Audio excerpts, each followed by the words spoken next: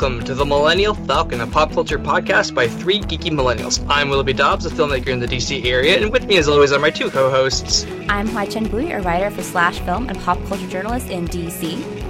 And I am Anya, a writer at Gay Star News. And we have someone in our fourth special chair today, as one of my closest friends here in Los Angeles. This is Krystala. Say hello. Hi, my name is Krystala, and I am a marketer in the fandom and nerd space. She is. She's good at that shit. And she also loves romantic comedies. I do. Like, more than anyone I know. Which ever. Is what we'll be talking about today.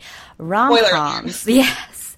But before we get into our discussion about rom-coms and their current revival, as we've been calling it, let's take a word from our sponsors. The Millennial Falcon is brought to you by Romance. Romance. Swipe right on that hot man or woman or non-binary person that you want to get in touch with. Romance. Brought to you by anything, really.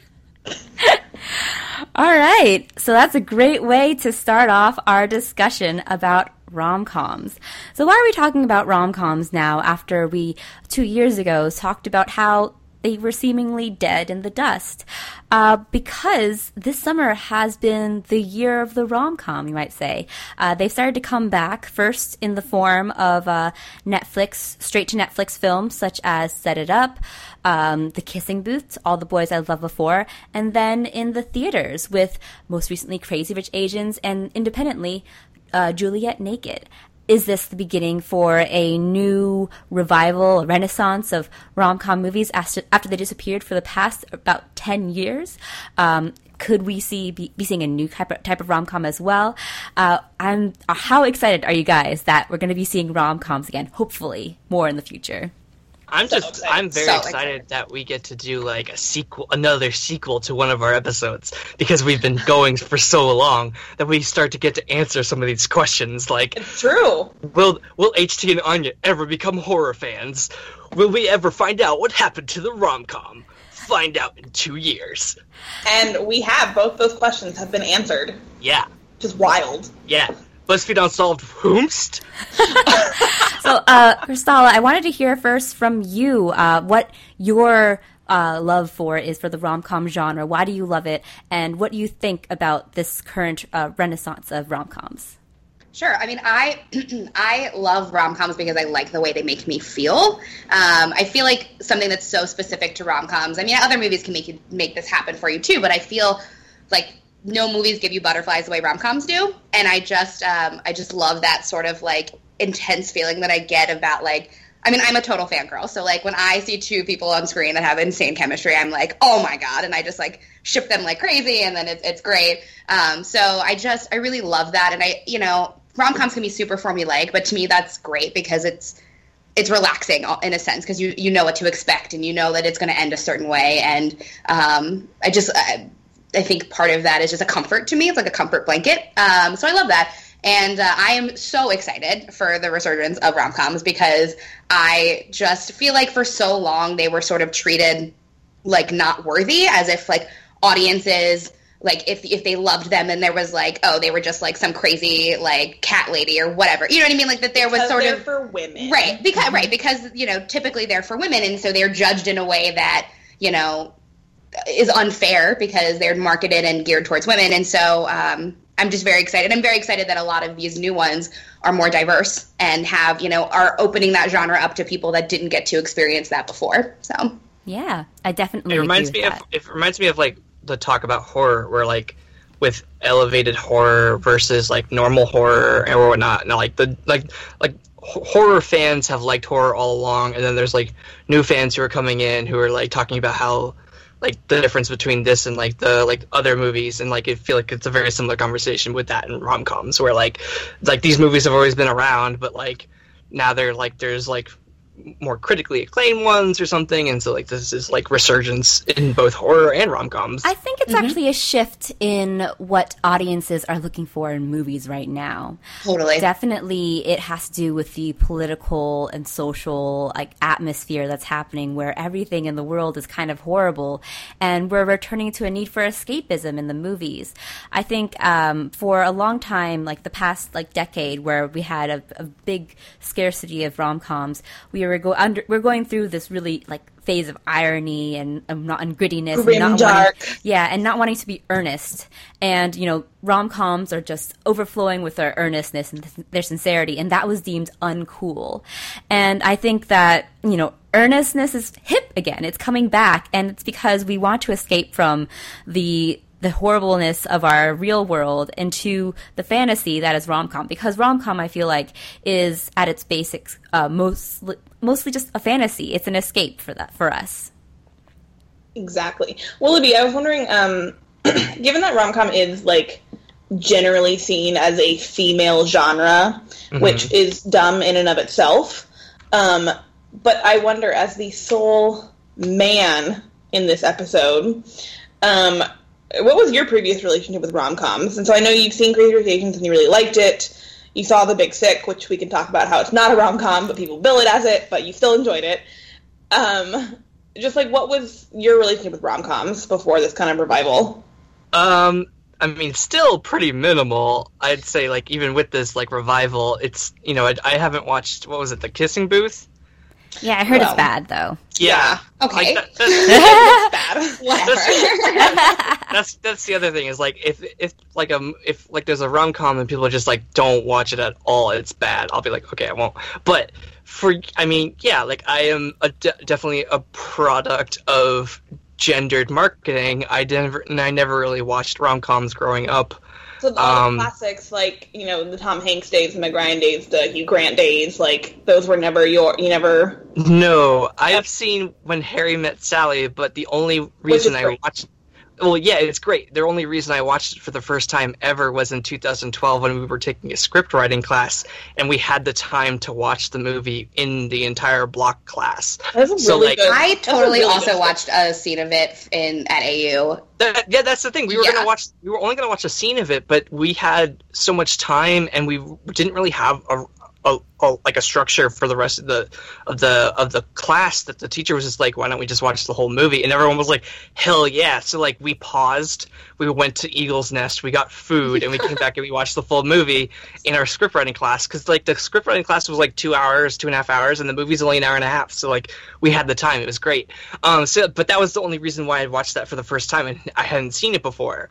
So, like, my rom-com experience is incredibly limited just because I never really went out seeking for it. And when I did seek out it was usually, like the indie rom-coms, the ones that are more, like, geared towards, I guess, the male perspective. Like the 500 Days of Summer of the world. The 500 Days of Summer, The Garden State, I have, and, like... The Judd Apatow repertoire. Mm-hmm. I have opinions about Judd Apatow. I do not see Willoughby as a Judd Apatow. Willoughby's, like, too, like, earnest and sweet and, like...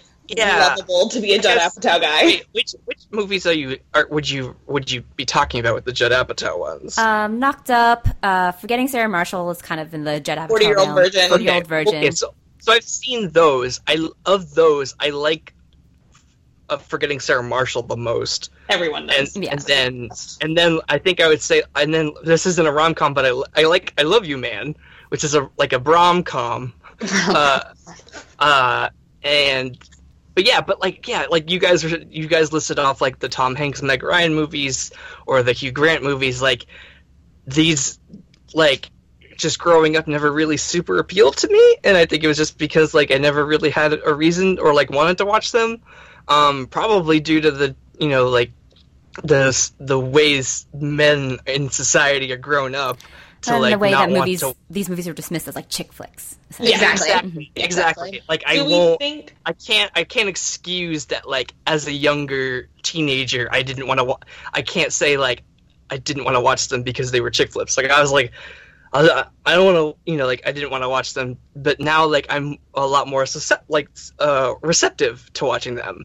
But as like a 13-year-old, 14-year-old, what appealed to me was watching, like, Garden State, and then later, like, 500 Days of Summer, and, like, 500 Days of Summer, which arguably subverts a lot of expectations and, like, shows you how terrible, what's his name, Joseph Gordon-Levitt's character is, like, that's helpful as like, a man to like, see that, and to see those, like, tropes, like, taken down.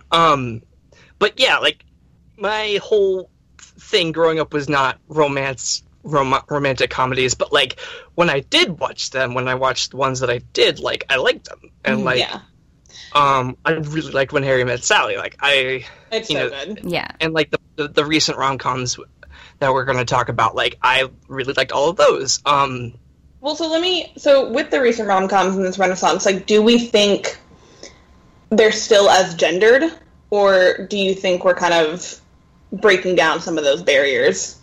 So I don't know, because I guess I don't know, because I never really saw the marketing for To All the Boys I've Loved Before, because Netflix just kind of plops things down and says, here's a new movie, go watch it. And the internet was wild. Yeah, and I think a lot of their marketing takes place after it's already aired than it does before it airs. I definitely believe that Netflix and BuzzFeed have, like, some sort of conspiracy, because they, like, the minute that To All the Boys I Loved Before, suddenly, like, BuzzFeed was posting so many articles about the actors and stuff, and so I was like, okay, they definitely had something prepared there. But, like, Crazy Rich Asians, I saw the trailer for the movie, but, like, maybe it's because I also have ad block, I don't see a lot of ads, except for, like, trailers and stuff, or stuff I seek out.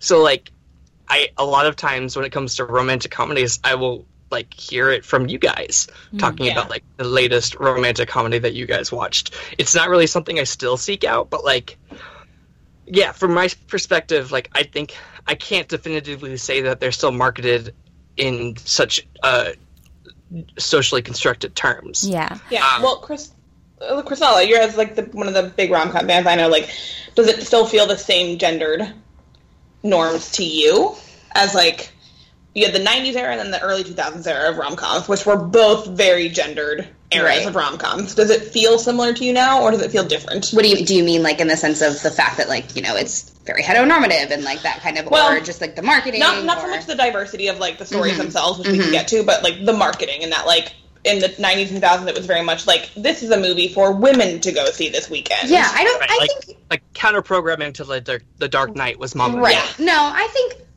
it's expanded in a sense that, like, we're calling women out less, and I think the message is more about, take your families, everybody can enjoy this. Like, I think that was definitely the case for Crazy Rich Asians. I think it was marketed in a way that it wasn't about women so much. I think it was also very targeted towards Asians and Asian Americans. But I think, like, in terms of the language, like, To All the Boys I've Loved Before, I think it was very much about, like, a high school experience versus a gendered experience. Because I know plenty of men that have watched To All the Boys I've Loved Before and who have loved it.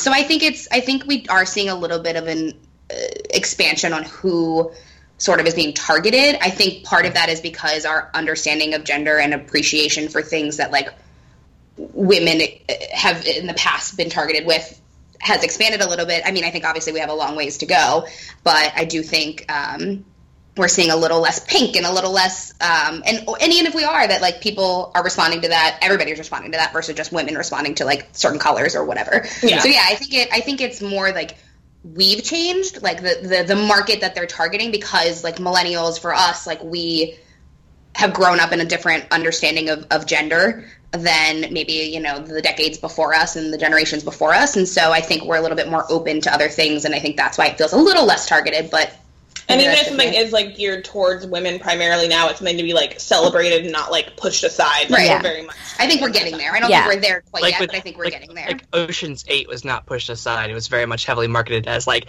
this is a movie, like, for women, about women, and, like, the men still like, saw rock it. on because, like, women are badass. Yeah, I think the buzz and, like, film Twitter specifically is becoming less gendered. Like a lot of like male film critics and people are becoming more receptive to rom-coms and to female-led projects. And I think that at least the ones really we encouraging. follow. Yes, that's true. Well, We- but look at Rotten Tomatoes. Like, To All the Boys I've Loved Before still has like in the 90s% on Rotten Tomatoes. So, And up until recently, Rotten Tomatoes was primarily male. They just had that like big push of like adding like 200 some odd more like diverse voices, Yeah, or something. But like Academy. before, Yeah. But I think it's a really encouraging shift that we've had in recent years to everyone becoming more receptive to rom-coms, rather than like in the mid-2000s when we had. I'm going to rant a little bit about the Judd Apatow era. So, do it, because the early 2000s was not a good era. I don't care what anyone and to me, says. I honestly don't consider any of those rom-coms, in my opinion. like I- Knocked Up and stuff. Yeah. Knocked Up is to me is not a rom-com. What I consider it, think like, Katherine is- Heigl, Matthew McConaughey yeah. era. Yes. What I yes. see it is as Judd Apatow taking the genre of the rom-com and turning it into something more acceptable to male audiences by turning it into the rom-com, essentially. I like to call all these movies like the rom-comedy rom-com, I because love Yeah, that. no, it that's- takes the tropes of like the rom-coms, but it basically makes it more just like bro-y and acceptable to men, and it makes it like it really ups like the whole like the stoner comedy as well as the bromance elements of it. Like we had Right, the like a whole Superbad. yeah, exactly. So it's like it was an interesting shift for me, and I think that was like part of the reasons that the rom-com kind of got killed dead in the mid-2000s, because we saw this rise in popularity of the rom-com and the idea that the rom-com itself was like no longer cool unless it had raunchy elements. And I partly blame Judd Apatow on this, even though some of these films are good. It just feels like there was like this dismissal of rom-com itself as being like not cool enough for wide audiences. So, and like I think like, you know, some people do blame Katherine Heigl for being like the last rom-com star and for kind of killing that genre dead. But I will. I have no problem saying that. I think it's sort of a spillover from the Judd Apatow movies. Yes. And her starring in like these shrewish characters who are, you know, the straight man, like the foil, the Debbie Downers to the men who want to just like have fun and smoke a lot of pot and stuff. And yes. Basically, I mean, like, the ugly truth is a movie that just thinking exists. Yeah. But And honestly, it's I don't atrocious. totally blame Katherine Heigl, because she actually did kind of step up and say, like, you know, my character was a shrew and Knocked Up, and yet she kept getting relegated and stuck with these roles. I do feel kind of bad for her that she is the one blamed for this, when I feel like it's more on the part of Judd Apatow and the sort of fandom surrounding him. Yeah, So- don't blame the cast. Blame the people who cast. Yeah, it. I mean, I don't Yeah. think it's like Katherine Heigl's fault. I just cite her as like that's like the time period. It's Yeah. like her movie time period is when it started to go downhill. Yes. Not her fault, but just that was the era. Right. Yeah. I still 'Cause they were- love Life as We Know It and Killers with Ashton Kutcher. I've Whatever. only seen Oh, Killers on yeah. cable, and it's I surprisingly remember enjoyable. seeing ads for Killers and getting it mixed up with Night and Day with Tom Cruise and they Cameron came out at the Diaz. same time, yeah. Did Yeah. they? Yeah, that's like an Armageddon and Deep Impact scenario. So I really have always disliked this disparity between rom-coms and rom-coms, and also just like more classically accepted rom-coms that are considered classics, like When Harry Met Sally, and that they only become classics because they don't give in to like the more feminine frills of the genre, when in fact rom-coms have always been a cornerstone of cinema. When you go Yes. back in time to early days of the screwball comedy, those are rom-coms. The Cary Grant and Katharine Hepburn days, Spencer Some of Tracy the best days, rom-coms they are ever. rom-coms, and they are considered classics, but because men are so afraid of the label of rom-com, they label them screwball comedies, or they label them like male-oriented raunch comedies. So it just like it upsets me that there's like this whole, you know, stigma around the genre, and we try to add a spin on it. I don't mind adding spins on it. I still consider these rom-coms to an extent. I just don't think that they should be relabeled and repackaged so that they're more widely accepted to audiences. And yes, I do love like the really cheesy, frilly rom-coms, but I do think that like we can expand our definitions of these and accept so that everyone can, you know, realize that rom-com can be for everyone. Well, let me just say, as a man, masculinity is a prison, and it takes a long time to break out. True, but once you do and you can accept to enjoy the rom-com, your life will be so much better for it. Rom-coms make life better. Yeah. They do. I think, though, on the flip side, HT, of what you were saying is, like, movies that are made with, like, female protagonists and with, like, a female audience in mind automatically become rom-coms, like Mean Girls. Like, the amount of times I see Mean Girls on a rom-com list, and I'm like, that is not a rom-com. Yeah. Like, so I think that's interesting because I do feel like there's a flip side to that with other movies. Excuse me. So. That's true. true. I think you can have romance in a movie that's also a comedy, but that doesn't necessarily make it a romantic comedy. Exactly. This is what we get back to. So going into like our more modern era, like The Big Sick, which everyone hailed as kind of like a comeback of the rom-com, which The Big Sick is a great movie. It is very wonderful. good. Mm-hmm. We I love it at Millennial Falcon. For me, it's not a rom-com because for a few reasons. Because like for me, a rom-com has to have like the romance has to be kind of the driving plot, and it is in a sense, but it becomes like a family dramedy more than a rom-com. And we talked about this in our review, but like I really need that butterflies in your stomach moment for me to like really love a rom-com. Same. I haven't seen Juliet Naked yet. I'm seeing it later today. Fortunately, didn't get to it for the podcast. But when I watched the trailer for it, and there's like a scene of Rose Byrne and Ethan Hawke about to kiss, I got butterflies from that in the trailer, and I got no butterflies in The Big Sick. I would argue, not argue against you, but I would argue The Big Sick is not exactly a romantic comedy, but it is one of those like comedies that has a romance in it. Exactly, right. Because it has a meet cute between Kumail and Emily, and that's great.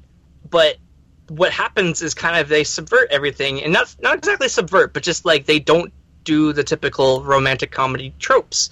And so, and because it does take such an interesting story development in which, you know, spoilers for The Big Fish and Big Sick and real life, Emily has to be put into a coma for like an illness she doesn't like, no one can figure out. And so like for most of the movie, it's Kumail and Holly Hunter and Ray Romano, her parents, like basically like interacting and character development through that. And by the end of it, like it's like Emily really is only a character in the beginning and the end of the movie, and throughout the whole middle part, you're learning more about her through her parents and through Kumail. And it's definitely, I wouldn't say a rom-com, but I feel like for marketers and for like for people or reviews who are, and like people who are trying to like sell the movie, they're trying to put it into a category that I don't think it easily fits into anything other than what you said, Anya, which was like family dramedy. But that's not easily sellable, because if people see like family dramedy, they're like, oh, it's going to be a bummer. Yeah, it fits more of the structure of what I've seen in like independent indie movies that have rom-com flavors to them, but never are still so afraid of kind of giving into those really sweet and earnest emotions. They try to be very aloof and ironic. I think The Big Sick is much more in tune with its emotions, which I liked. But yes, I agree with Anya. I think we talked about this in our Big Sick review, that we didn't get the hot-fluttering feelings, so it just didn't feel like that rom-com. Yeah, and because Kumail as a person is a admitted lover of rom-coms, like he adores rom-coms, people just automatically like put it as a rom-com because of his own like predilection for them. And I think, they can't be like, well, like they couldn't have made her more of a character because this is based on their true story. And I'm like, yeah, but that doesn't mean it's a rom. Like they had to, just because it's a true story and like she had to be in a coma, it doesn't, like, you can't. My train of thought went nowhere just now. I have a thought. Okay, Krystala, please enlighten me. Well, I think, like, to Willoughby's point about, like, it doesn't really play into the tropes, I think for me what is so great about rom-coms is that they celebrate those tropes and those fun meet-cutes and all these things that fans are writing about when they write fanfic and things like that, like laying into these, like, story tropes that really helps celebrate relationships in weird and fun ways. And to me, like, that is a central tenet of a rom-com, and that's part of what I love so much about it. When I mentioned, like, the formulaic aspect of them, it's because they're playing into these tropes that we've seen time and time again, but in an elevated sense, because, you know, they're just celebrating that, I guess, in my I agree. Yeah. Are we spoiling movies that have come out in theaters recently? We won't spoil them, but we can get into like the vague plot details of them. I just want to say, there's a moment at the end of Crazy Rich Asians which is very formulaic and like, like on an airplane, and I was like, I got butterflies because I was like, oh shit. And that actually wasn't supposed to happen. That's not how the scene was originally written. It was written way less. Dynamic trope, like the big gesture, like that whole thing of the big romantic gesture. Yes, the big it was written way less in that way. Yeah, and they decided, I think it was like day of, that they were like, no, this has to change. Yeah, and then that's why it is sort of a bigger moment in the film that will give you butterflies, which I'm so glad that they made that change. And I think it worked because it was like I knew that was going to be like what happens. I was like, it still like got me. I was like, oh shit. Yeah, and I think that's a good rom-com. Yeah, and I think that Netflix and the newer rom-coms that we're seeing with Crazy Rich Asians especially are really leaning into the formula of it, and people are enjoying it. I think that despite Big Sick not being a total rom-com, it did kind of prove that there is an audience for that, because they came into the movie wanting to see a rom-com. They got a great movie instead, but there was an audience of people who want to see people fall in love and laugh at it and cry and have joy out of it. So with Netflix especially, their movies are basically like a complete throwback to the rom-coms of the 90s and the early 2000s that made us feel those butterflies. And the Netflix movies don't really do anything new or spectacular with it, except for perhaps To All the Boys I Loved Before, who has an Asian American protagonist. But Set It Up, for example, was hailed as like this really great return to the 90s rom-coms of old, and yet doesn't really do anything that we haven't seen before. It's just wholly based off of the charisma of our two leads, which is really what drives rom-coms, and the fact that like it's there's so many fun throwbacks and fun like tropes and formulaic things that we've seen, and it's so fun to see it happen over again. It's like a warm blanket that you can return to every time. That's what a rom-com is in a sense. Yes. Yeah, go ahead. Yeah, I was gonna say, like, I think like we're talking about all like how rom-coms are formulaic and they're tropey, and I think also that doesn't mean that like tropes can't be like played with in a way. But I think the kind of the rule here is that, like, you know, the whole idea of like you have to like play by the rules to break them, or like, you know the rules to break them. Yeah. And so I think that's the thing with rom-coms, is if you are going to kind of push the boundaries of what is considered a rom-com and stuff, you need to know the rules of the genre first. And then you can start bending them a little more to your will. But then on the other hand, I don't think there's anything wrong with the formulaic, straight-up tropey ones. That's the thing with me as a filmmaker and like a lover of films. I think, you know, it's okay to have cliches in a movie, because cliches are cliches for a reason. And I feel like, you know, tropes and these like, you know, like story points, like I think one of the thing that gets me when people review films is that they don't like certain movies or certain parts of movies because they were predictable. And I kind of want to push back against that idea, because I think it's okay for movies to be predictable, because as long as a movie does it well, I think you could still be astonished by the level of craftsmanship in a predictable movie. Because I feel like Willoughby. Because I like with like what we were saying about the very end of Crazy Rich Asians, I was like, you know, like, oh, I was like, I saw that coming, but also like I was okay that I saw that coming, and was like wowed by it and like very excited for it. And like I think that people are like, well, the movie was super predictable. I was like, what? Okay, like was it bad? No, it was like predictable. It's like, okay. Stories in and of themselves are predictable. Like, stories have existed for centuries. There's no original story anymore. We know how, like, storytelling works. And, like, yeah, you can try your whole, like, mystery box thing. And, like, sure, there are going to be stories, you know, like HBO Sharp Objects, where you might not see things coming. But that's, like, you know, meant to be a thriller and all that. But, like, at the end of the day, it still also plays into familiar tropes of mysteries and thrillers. And, like, we know how stories unfold. Like, we're not...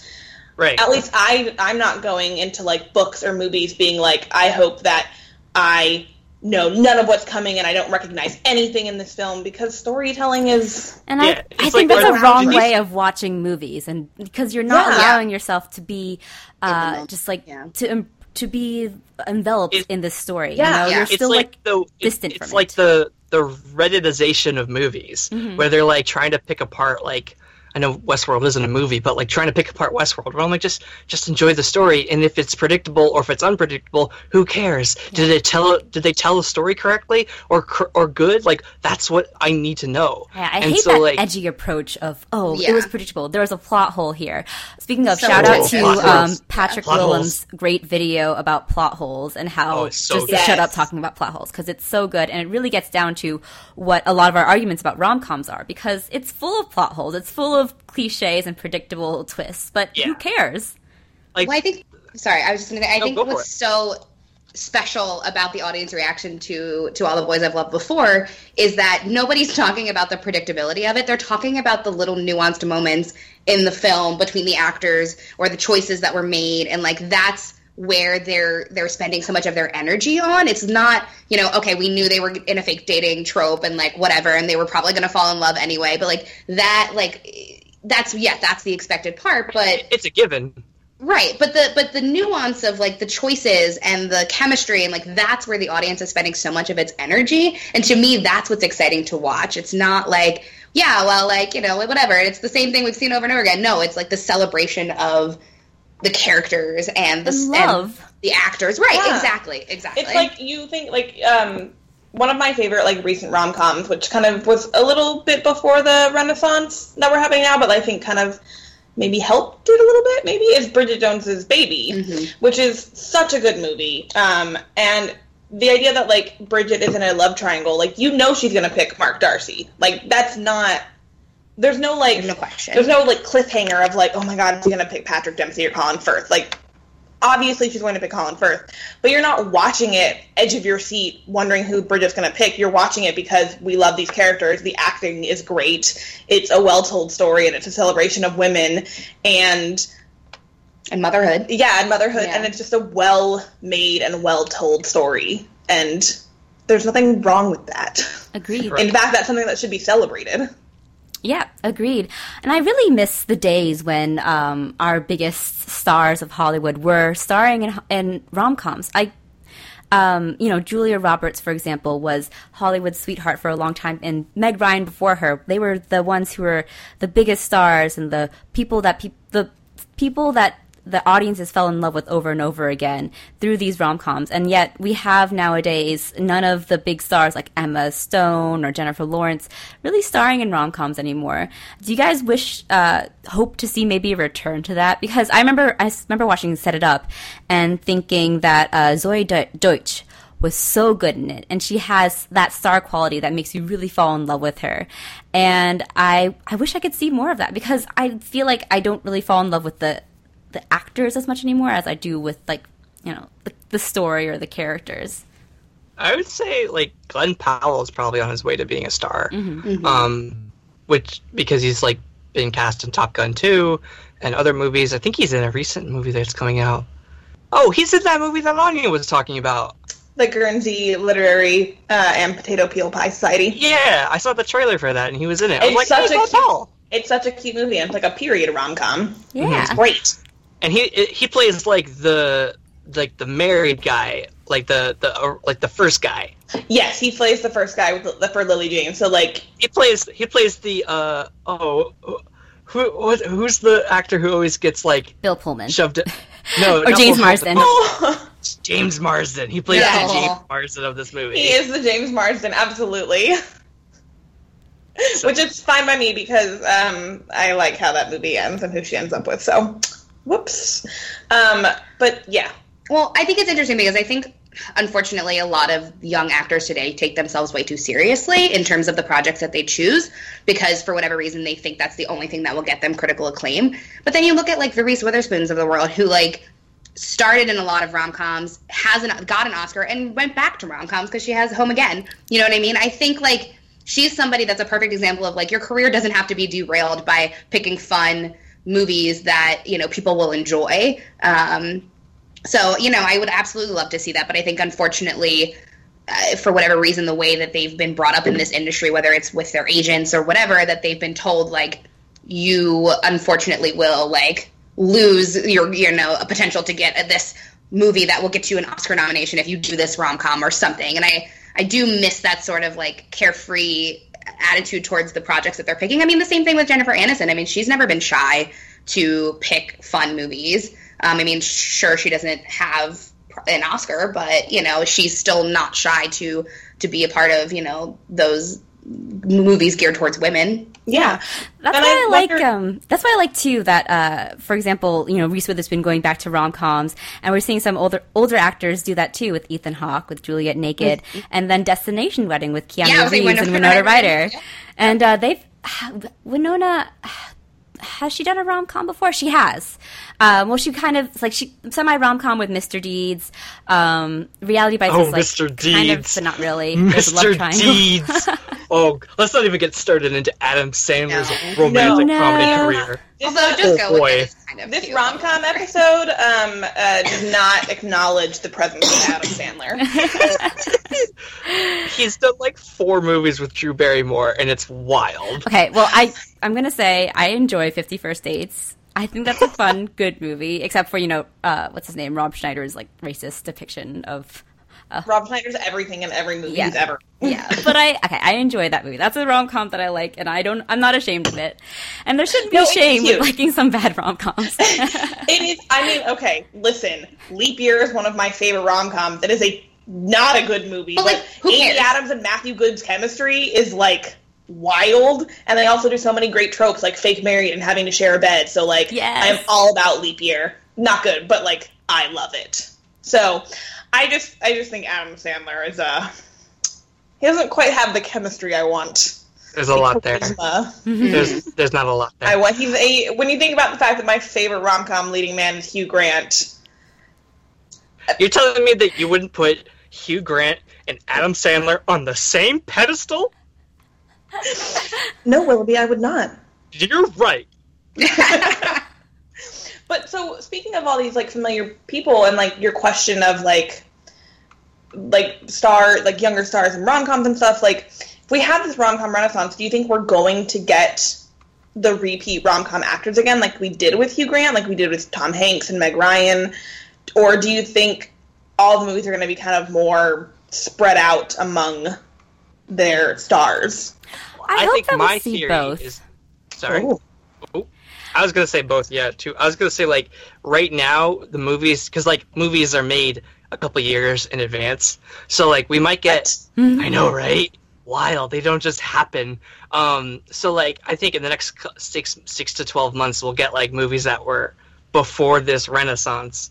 And then, now that, you know, the internet has fallen in love with all the characters from To All the Boys I Loved Before. So, like... there are these movies that are going to come out that might define the next couple of years of rom-coms, and they may have the same people. They may not. They may have similar archetypes of people. Like you might have another Mark Ruffalo type boy to fall in love with. Noah Centineo. So cute. But he's also, like, in the upcoming Sierra Burgess is Loser. Yeah, so he's I think we'll start seeing him in more of that stuff too, because the audience has really responded to him well. Mm-hmm. Yeah, so, like, there's that. There might be that happening. So what do you think, HT? You were gonna... Yeah, I think that there is a market now for both young rom-coms targeted to younger audiences starring younger stars, as well as older stars. And I really am excited to see older women falling in love. Yes! And that, I think, is something that audiences are becoming more receptive to. We saw it with Meryl Streep and Mamma Mia. That was great. We saw it with Something's Gotta Give, with what's her name again? The writer of those... Nora Ephron? Nora Ephron. No. Yes. Yeah, Nora Ephron movies. Who writes... Yeah, it's Nora Ephron, right? No. Yeah, Diane Keaton. Yeah, Diane Keaton starred in it with And Jack Nicholson. Jack Nicholson. And I really want to see, like, older stars, like, and show that they are able to fall in love. Book club we had this year. Mm-hmm. And it was about the love lives of older women. Guess what? Like, life does not end when you turn, like, 40. Mm-hmm. Like, you are still able to travel the world and fall in love and start a new job. Like, which is why I'm excited for Destination Wedding. Yes. I think that it's, it's another one of those of like, not quite, I guess they're technically middle-aged. Middle-aged. They're still very Hollywood attractive. Yeah, right? Yeah, I hope we see more movies like Under the Tuscan Sun, for example, which I love, with Diane Lane. Maybe we'll do a remake of it, or another type of movie kind of like that. Mm-hmm. And I think that there's just more room for rom-com to really grow and expand beyond like just like what we're used to, even though we really love that formula. Maybe we could see like the formula evolve in a way. And I wanted to ask you, actually, how would you like to see that formula evolve? How would you like to see the rom-com evolve? Krystala. Sure. So I think that I would love to see it evolve beyond just like white man, white woman. Like, I would love, because like one of my favorite books that I've read in the past year was Simon versus the Homo sapiens agenda, and so obviously like love Simon, which it features. Well, I don't want to give any spoilers away, so I won't say. But is not a heterosexual rom-com, or see more Crazy Rich Asians, where we're not seeing, where we're opening the genre up to more audiences, more diverse audiences, because there's no need. Everybody experiences love. There's no need for one type of person to have, a movie they can look to that's their own comfort blanket, So I would really like to see it expand in that way with way more diversity. And maybe it is taking some of the old rom-coms we know and loved from the past and revitalizing them for a more diverse audience, or new ideas out there, or new adaptations of books and things like that really open this up for all new groups of people. Yeah, I totally agree with that. Agreed, completely agreed. I want to see more queer love stories. Yeah. It absolutely is a personal thing. Like, I want to see my story on screen. Like, it's been so, I wrote an article about Crazy Rich Asians and, like, why queer people should support it, because when diversity succeeds, we all win. And, like, it was so exciting seeing people I knew in my real life, like, seeing movies like that, or To All the Boys I Loved Before, and, like, seeing themselves represented on screen. And so you see firsthand how powerful that is. And I want that for myself in movies. Like, Jenny's Wedding was not good. I'm not going to accept that as a queer rom-com that we should, like, be like, and because it wasn't good, that, like, they don't work. Like, we shouldn't do queer rom-coms anymore.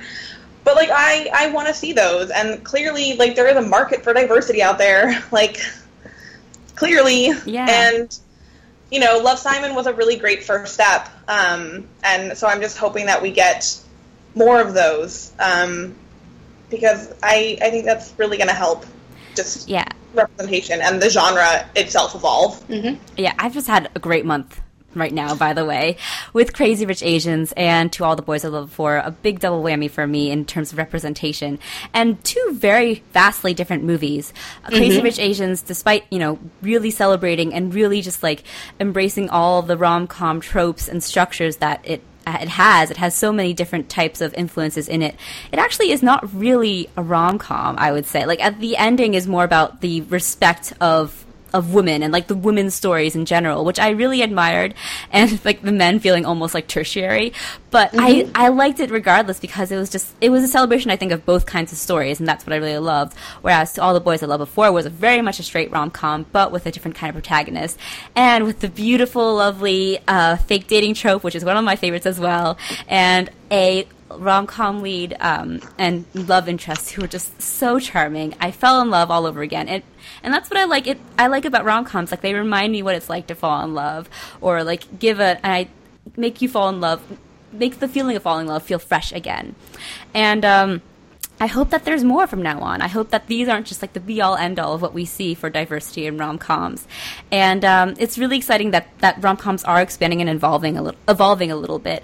And perhaps that even if they're stereotypical or formulaic, it feels more like evolutionary because they have new, fresh faces and diverse faces. So it doesn't matter if it's formulaic.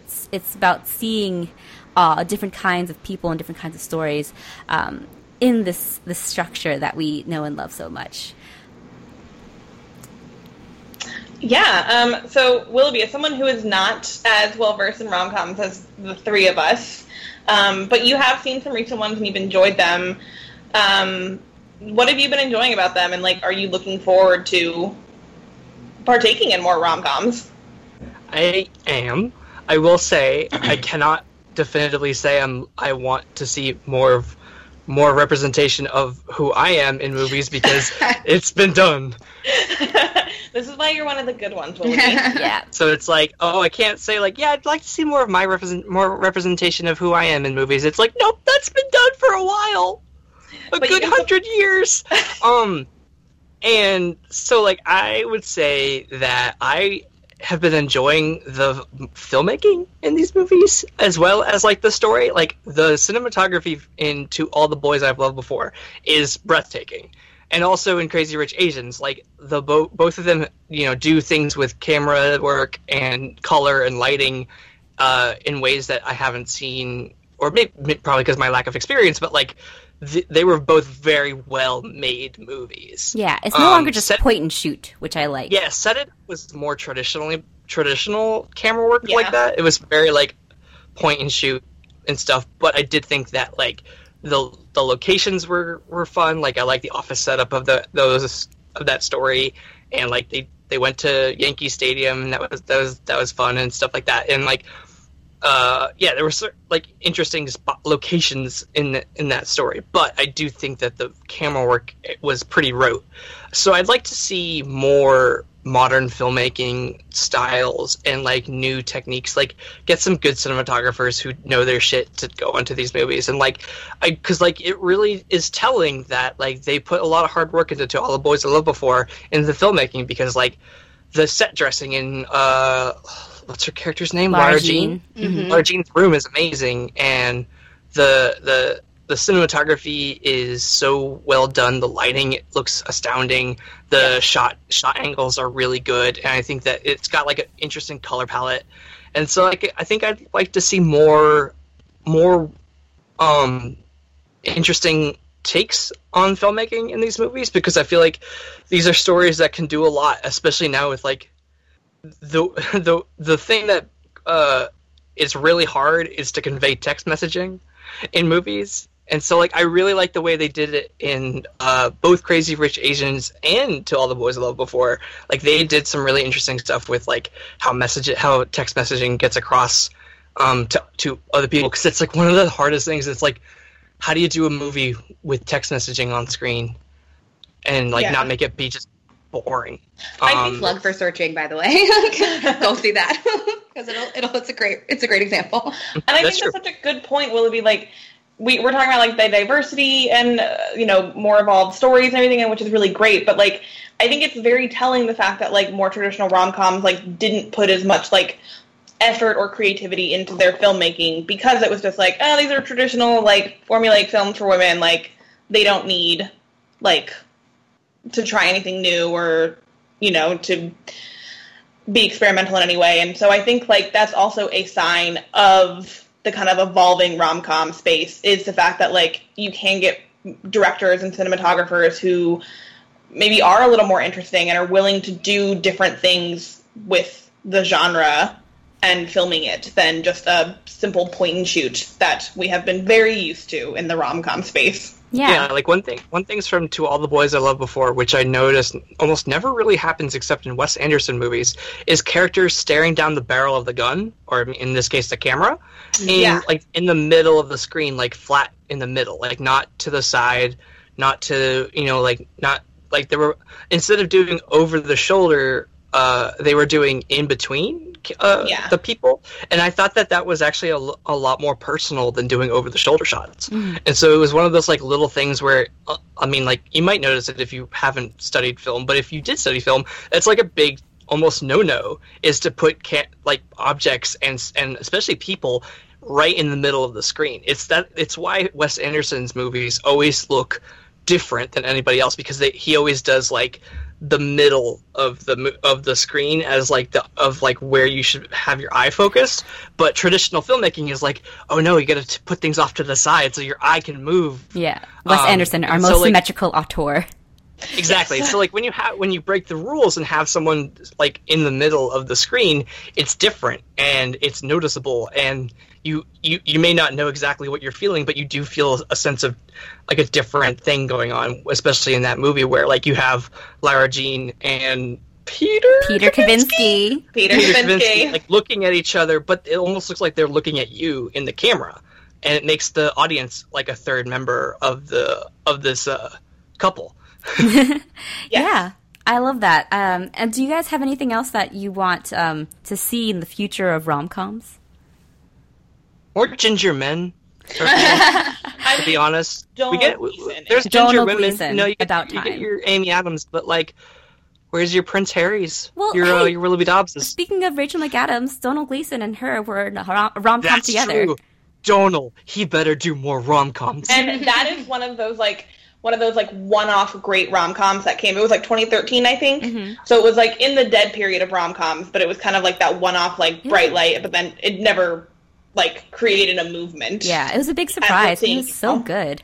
I mean, Richard Curtis. Yeah, he is such a great rom-com. And it needs to be Donald Gleason with his red hair. It can't be, I've dyed it blonde. No, fuck that. Donald, you are ginger. Accept it. Yeah. Live your life. Exactly. We stand Donald Gleason on this podcast. And all Gleasons. All the Gleasons. Donald. Yep. And the rest of the Gleason clan. Just one rom-com featuring all the Gleasons. The Family Stone, but with the Gleasons. The Family I want to make Gleason. that movie. Like an Irish version. Make it very Irish. Oh my goodness. HT, you talk to famous people.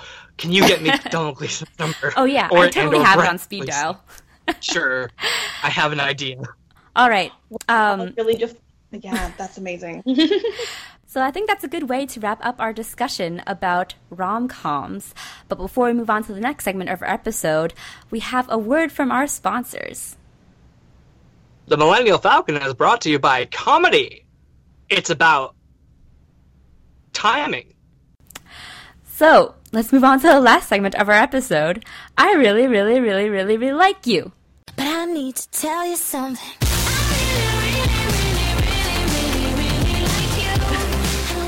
You're our guest this week, Krystala. Why don't you start us off? What do you really like this week?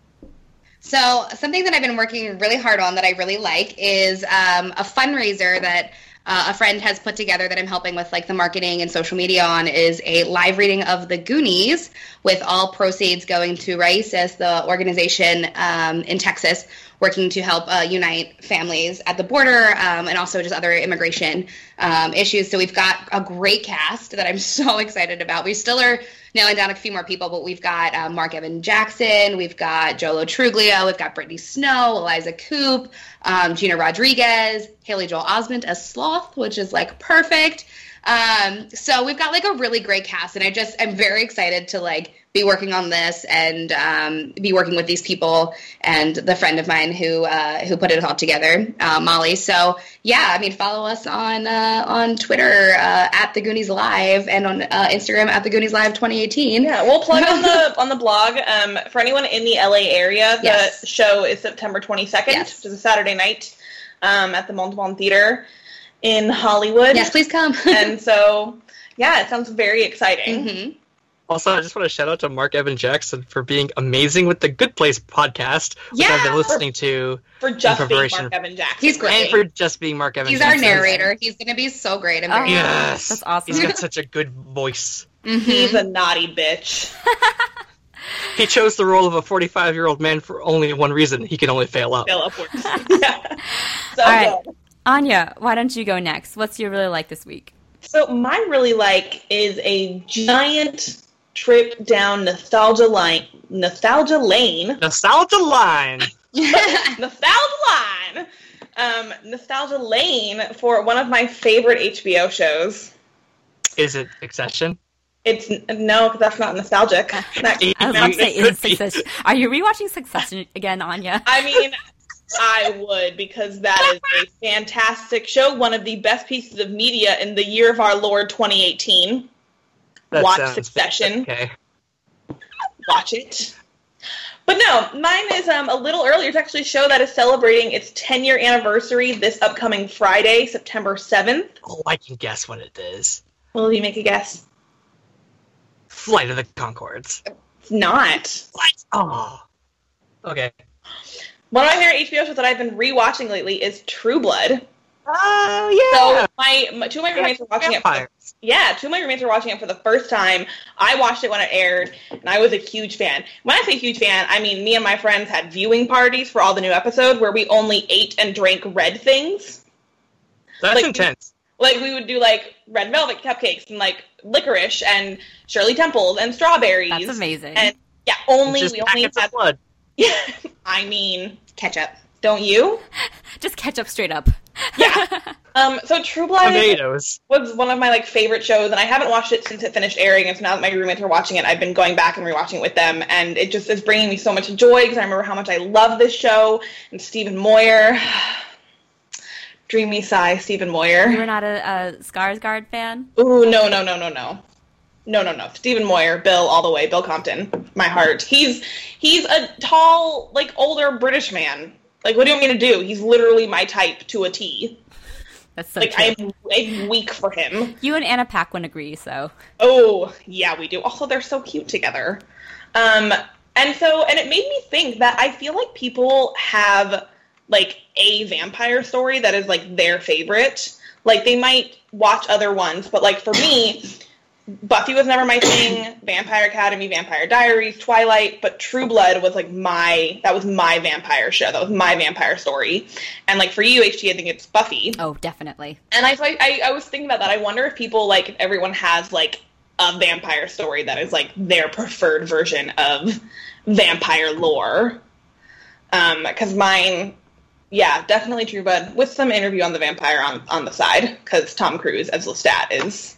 perfect. It's so interesting because Tom Cruise as Lestat was such a far left casting choice, but then you realize now that he was basically playing himself. And he was perfect. He was. So, yeah, I feel like this surprises people when I tell them I'm a big True Blood fan, but... It did surprise me, actually. I didn't know that, and I was a little bit surprised when you just said that, so I was like, oh, okay. Yes. True Blood was my jam. I think it's because it's so, I love the politics of that universe. The vampire politics and how, batshit it goes. Yeah, they have, queens or whatever. Mm-hmm. They do. Evan Rachel Wood plays Queen. Vampire Queen. It has, Adina Porter. It has Alexander Skarsgård, who is now a Golden Globe winner. Emmy winner? I think he's an Emmy winner. Big Little Lies. That's yeah, all did I he win got. an Emmy for Big Little Lies? I think it was an Emmy. Might have been both. He won something. Yeah. But it just has so many big, great people in that show. And I just really love True Blood, you guys. I've watched it, and I like it, but I binged it, so I barely remember any of it. But I just remember at one point, it was just there's a lot going on here. Oh, it is bonkers. Yeah. It was too much for me. It goes pretty batshit pretty quickly. Oh, absolutely, and I love that. I don't know if I have a favorite vampire story, because I'm not into vampires as much as I am werewolves. Yeah, that makes sense. That's fair. Werewolves are your thing. If we had to choose a side in the evolution movies or whatever they're called, Underworld movies, I'd be on the Lycan side. The Lycans are also Michael Sheen. I was going to say, of course you would. Michael Sheen was on the Lycan side, so that makes total sense. Wait, in the Underworld movies? Yeah, that's where he met Kate Beckinsale. Okay, there's another dumb question. Are they together? Oh my god! My goodness! Oh my god! It opens a whole big can of worms that you don't seem to have time for. Okay, Willoughby. Okay, we're gonna take a little side stroll. Michael Sheen met Kate Beckinsale on the set of the first Underworld movie, and they fell in love, and they had a daughter together, Lily Sheen, and then they separated. Michael Sheen was with Rachel McAdams for a time, which I was very into, and then they broke up. They met on the set of Midnight in Paris, and then after they broke up, Michael Sheen got with Sarah Silverman, and they were also perfect together. Sarah Silverman and Kate Beckinsale became best friends. It was adorable. But then Michael Sheen and Sarah Silverman broke up. Mutual breakup. They still support each other. It's wonderful. Michael Sheen and Kate Beckinsale now are life partners. They're with each other all the time. They just did goat yoga together for Lily's birthday. And, they're so in love, but in this, great platonic supportive way. And so now I'm just kind of maybe never be with anyone else and just, be life partners for the rest of your life because they're so perfect and they love each other so much. And they have a daughter and they're so wonderful and they constantly comment on each other's Instagrams and it's so great. I'm obsessed with the Sheen-Beckinsale family. Anya, are you okay? I would totally watch a rom-com about that. Yes. Ooh, that's a good one. If you mention Michael Sheen to me and like his love life, I get very passionate. A co-parenting rom-com. See that. Well, that's what life as we know it is, but Yeah. it's fine. Yeah, There it's you go. like That's about, it's about platonic love. yeah. Okay. Mind is blown. I mean, I like how the werewolves go, oh. All right, who's really like? Is it okay, Willoughby. What do you like? What do you like, though? werewolves? Do you like Michael Sheen? Speaking of things that go, oh, I've been watching BuzzFeed Unsolved with my girlfriend. We've been binging. We decided to watch the supernatural stuff first, and we've gotten through all that. So now we've started watching the true crime seasons. And it's amazing. It's the exact type of millennial nihilist humor that I love. And, like, it's so funny and, like, exactly what I want in, like, a Ghost Hunters type show where it just features, like, millennials who are, like, not scared of anything. But then also Ryan Vergara, who's, like, terrified of everything. And so, like, you have this best of both worlds where you have, like, a skeptic and like, a believer. And, like, their chemistry is so good. Like, we watched the first season of True Crime with the first host, Brent. Yeah. Brent. He's okay. He doesn't have, like, the personality that Shane has. And so, like, I'm really glad that they, like, dumped him for Shane. Do you know why? I don't know why. So, BuzzFeed recently celebrated their 70th, Anniversary? episode. Yes. Their 69th episode, Yeah, like- actually. Their almost 70th episode. Yeah, it was their almost 70th episode because Ryan didn't want to call it the 69th. And in the anniversary episode, they had Brent on there, and they were like, you might recognize him, or maybe not. Brandanowitz of... He's the Mark BuzzFeed. Brandanowitz. No, he really is. And so the reason Brent left is because he started getting too freaked out by things. Yeah, he started becoming a believer. But I think he also transferred to another BuzzFeed department, too. He probably did, but I remember on the anniversary episode they talked about how Brent was like, it was just becoming too much, and I was like, oh. But now we have Shane. When I was watching it, I actually didn't notice that they switched white guys until, like, I was, like, well into Shane's run. I was like, wait, wasn't there a different guy at the beginning? Yeah, because when we watched Supernatural, the first episode was with Brent, and then it immediately switches to Shane. And I was like, okay, so they did like a pilot, they didn't like him, and then they go on with this other guy. But then I go back and watch True Crime, and in almost the entire season is with Brent, and I was like, oh, he's the Mark Brandanowitz. Yeah, and they don't even address it. No, they don't. You're Shane. It's their own unsolved mystery. Important question, Willoughby. Yes. Am I a Shaniac or a Bugar? Bugara. Yep. Because, okay, so for everyone's memory and everything, HT is a diehard Bugara. I am a diehard Shaniac. Krystala, what are you? I think a Bugara. She's a Bugara? Yes. Yeah. Willoughby? So here's the thing. I believe in everything that he believes in. Although there are some stuff that is just like when they repeat back like voices in the whatever box it is. You mean like Apple Tater? Yeah. Like, I don't know if The you've gone ghost to Apple box, Tater yeah. yet. no, I've watched all of Supernatural. Oh, right, yeah, you have. The BuzzFeed Unsolved Supernatural. So like I know what the spirit box. So like there's That some Shane stuff hates. like there's stuff that I like don't believe that what he's hearing is right, but then there's other stuff where I'm like, okay, that definitely sounded like macaroni or whatever, like, you know. And so like I definitely think that there's something weird going on, but I think I prefer Shane's humor. Like he's funnier. You're avoiding the question. Are you a believer or are you a skeptic, Willoughby? Are you a Shaniac or a Bugara? I'm definitely a believer. So you're a Bugara. I'm the only Shaniac on this podcast. I don't think I would subscribe to labels. For life. The thing is, like, I believe in ghosts and I believe in aliens, but like, I don't know, I would consider myself on one side. All right. No, okay, I'm a Bugara. All right, so my really like this week is another Asian-led movie called Searching, starring John Cho. 2 years after the hashtag starring John Cho movement came about, in which people photoshopped John Cho's face onto the posters of various blockbusters. And now here he is starring in his own thriller. So Searching is a screen life movie, which is a movie that takes place entirely on computer and phone screens, and is about a father whose daughter goes missing, and he tries to uncover more about her life and discovers that he doesn't know his daughter as much as he thought he did. And it's a really great suspense thriller, and it's just, there's so many twists that keep getting thrown onto the screen that you don't expect, and that build really well. And it's one of the few like screen life movies in which the internet is not the villain in this case. It's just right. it's a classic. These are like horror films. Yeah, where it's like, what's Unfriended. It's not like that. Yeah. It's definitely like a classic traditional thriller, but just told through the screens that we always look at. So it's done really well. Never once does it really feel like a gimmick. I highly recommend it. John Cho is amazing, and I'm so happy that this could prove that he should be the next lead, male, like Hollywood lead. He really should. Justice for Selfie. Justice for Selfie. Justice for Selfie. Also, you should all see Columbus from last year. It's so good. It stars him and Haley Lou Richardson, and it's a really beautiful, tender, and sort of meditative film. So he's doing great. Searching is really good. Asian August is going great, guys, although it's September now. But I'm really happy. I'm having the time of my life, and go see Searching. Awesome.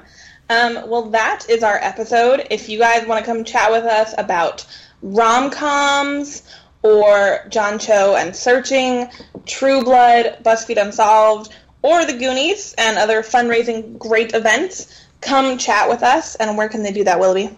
You can find us on Facebook if you search for us there. We're also on Twitter at Falcon Podcast. Our blog is millennialfalconpodcast.wordpress.com. We're also on SoundCloud, and you can rate, review, and subscribe to us on iTunes and Google Play. And where can they find you guys? You can find me at HTranBui on Twitter. You can find me at Anya Crittenden on Twitter. You can find me at Krystala_S on Twitter. And you can find me at Willoughby Dobbs on Twitter. All right, thanks for joining us, and thank you, Krystala, for joining us as well. We'll see you later, guys. Bye! Bye! Bye.